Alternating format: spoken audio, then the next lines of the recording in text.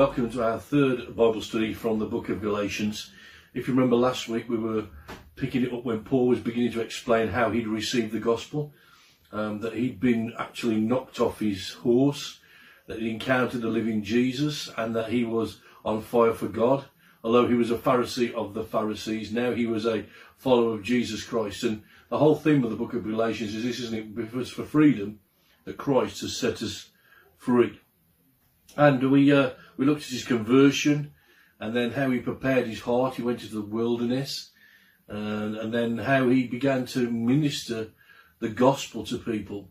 When we receive the gospel, we should minister the gospel. We're those that have been saved, not so we can just get a ticket to heaven, but we're saved that the Lord will use us to win others for the kingdom of God. And this is exactly where Paul finds himself.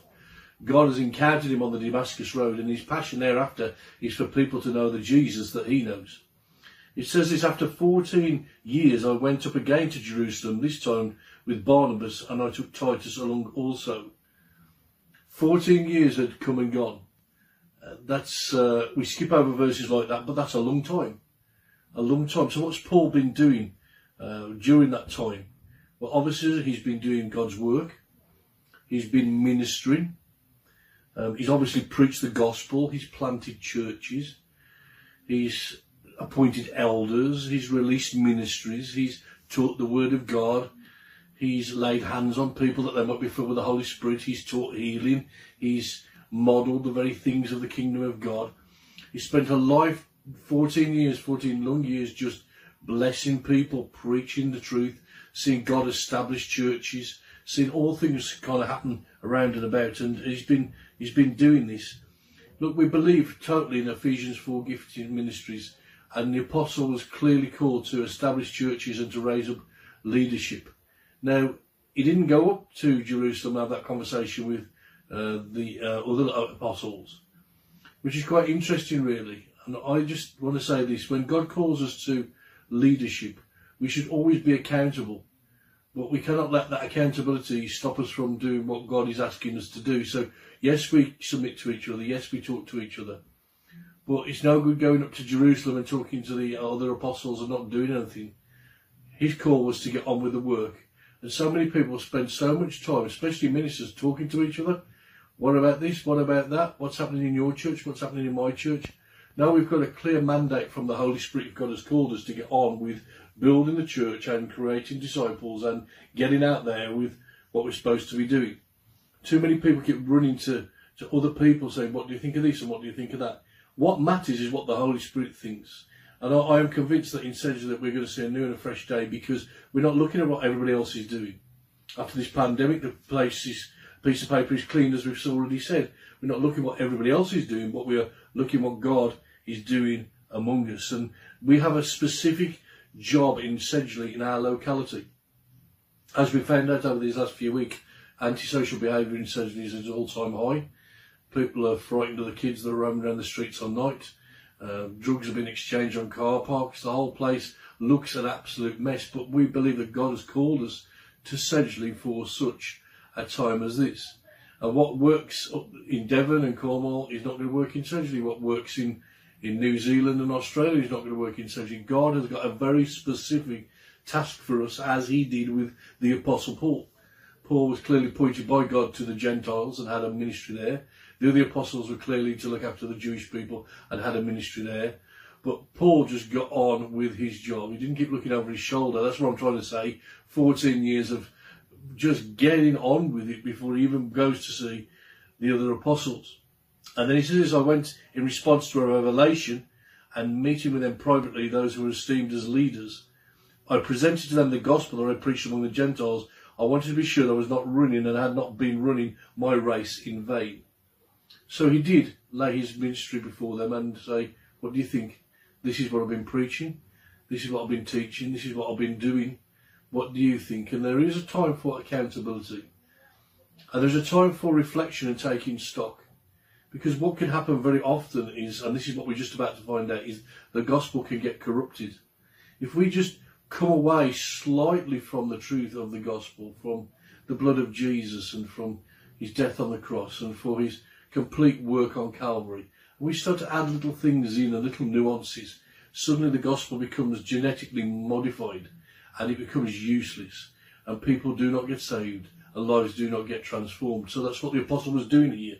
He wanted to lay his ministry down and say, look, this is the gospel that I've been preaching. This is what I've been telling the Gentiles. I want you to know and to understand that this is what God has called me to do, but is it the right thing? Have I been saying the right things? And then he goes on to talk to them. You know, he laid before them his ministry. He did not lay before them his strategy. And that's, again, I just want to refer back to what I've just said, is God has got a strategy for Sedgley that is unique. But we almost must measure the depth of the gospel that we're preaching. So, although I'm accountable to leaders and to Assemblies of God for the gospel, I'm not accountable to them for my strategy, because I believe the strategy comes straight from heaven.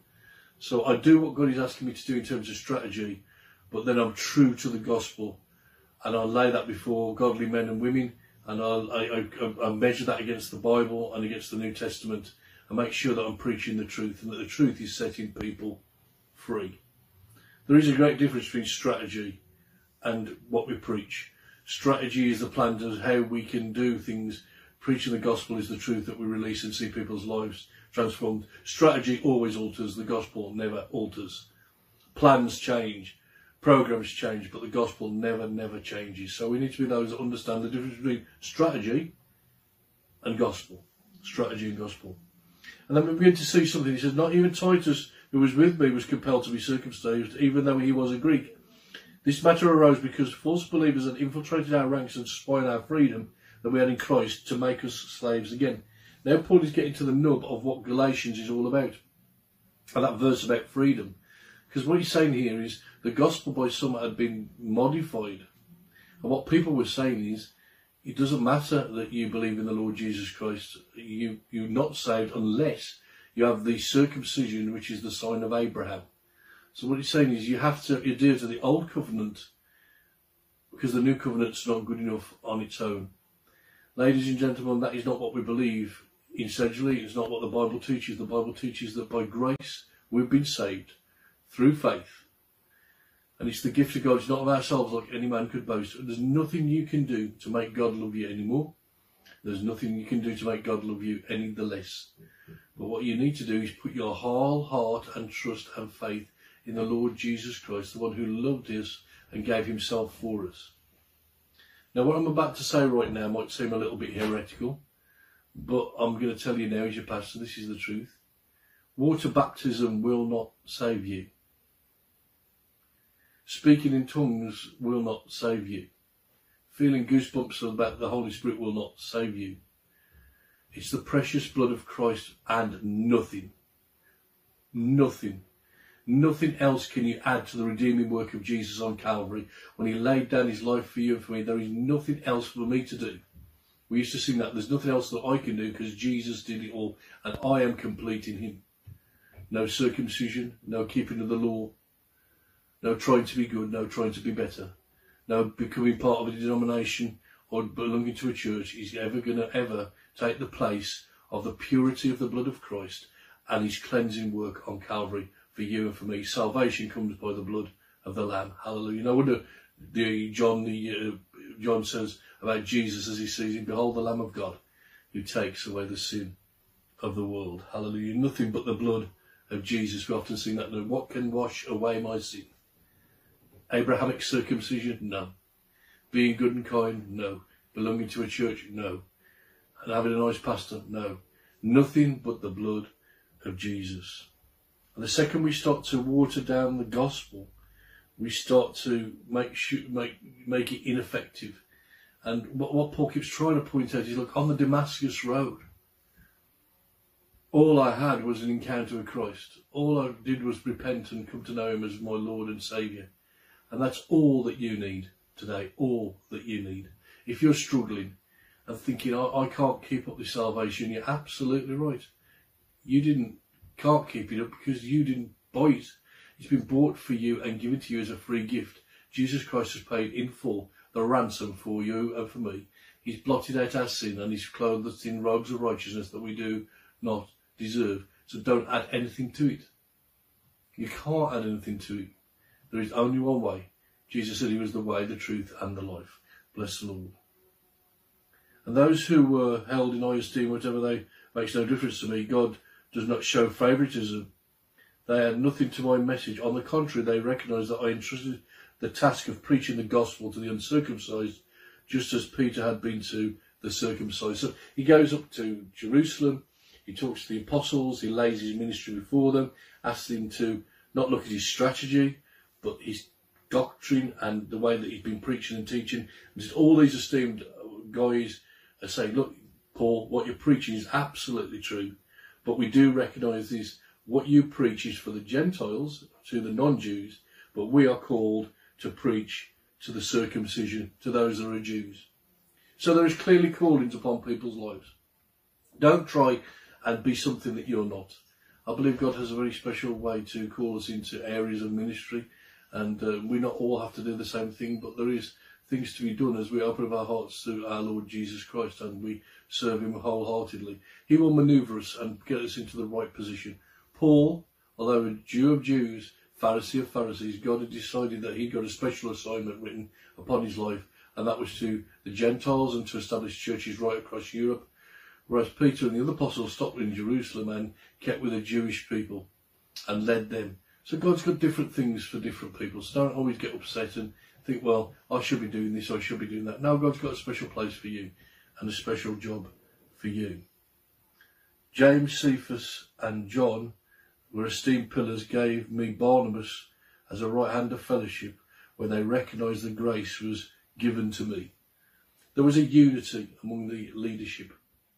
You know, one of the greatest things that you can ever do as a leader is esteem another leader. They might have a different ministry to you. One of the wonderful things that's happening in Sedgley and Gornal right now is that the leaders, all of them, from all the denominational churches, are praying together every Tuesday afternoon. We get together, we have a laugh and a joke, we've got great relationships with each other, we pray for each other. There's no competition in any of that. And we've offered each other the right hand of fellowship. We belong to each other. And therefore I believe God's doing something very special in building his church. Now, it's not always easy. But, you know, I want to recognise the giftings that are in other people. We've got some great gifts right across our area.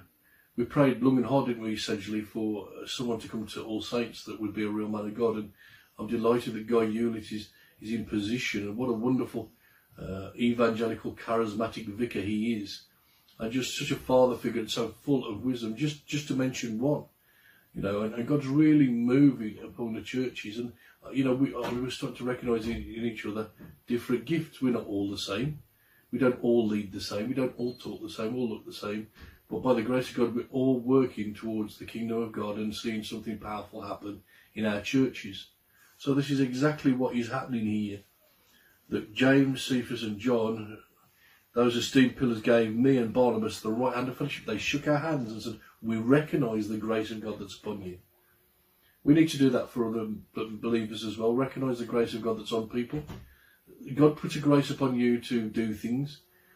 Puts a grace on other people to do other things. So when you see fellow believers in church and they don't do what you do, but they're doing something really special for God, give them the right hand of fellowship and recognise the grace that's upon them. Just like we all recognise the grace that is also upon you. Hallelujah. God has called us all to do something different and key and strategic in his kingdom. They agreed that we should go to the Gentiles and they to the circumcision. All they asked that we should continue to remember the poor, the very thing I'd been eager to do all along. So they came to an agreement. Paul, you carry on doing this. Me and the apostles Peter and we'll do that. But there's one thing that we should all do, is make sure that we minister to the poor and the needy. You know why? Because Jesus said that the gospel was good news to the poor. He said that, didn't he, when he took the scroll? He said, the Spirit of the Sovereign Lord is upon me. He said, anointed me to preach good news to the poor. Just because people have got money doesn't make them rich.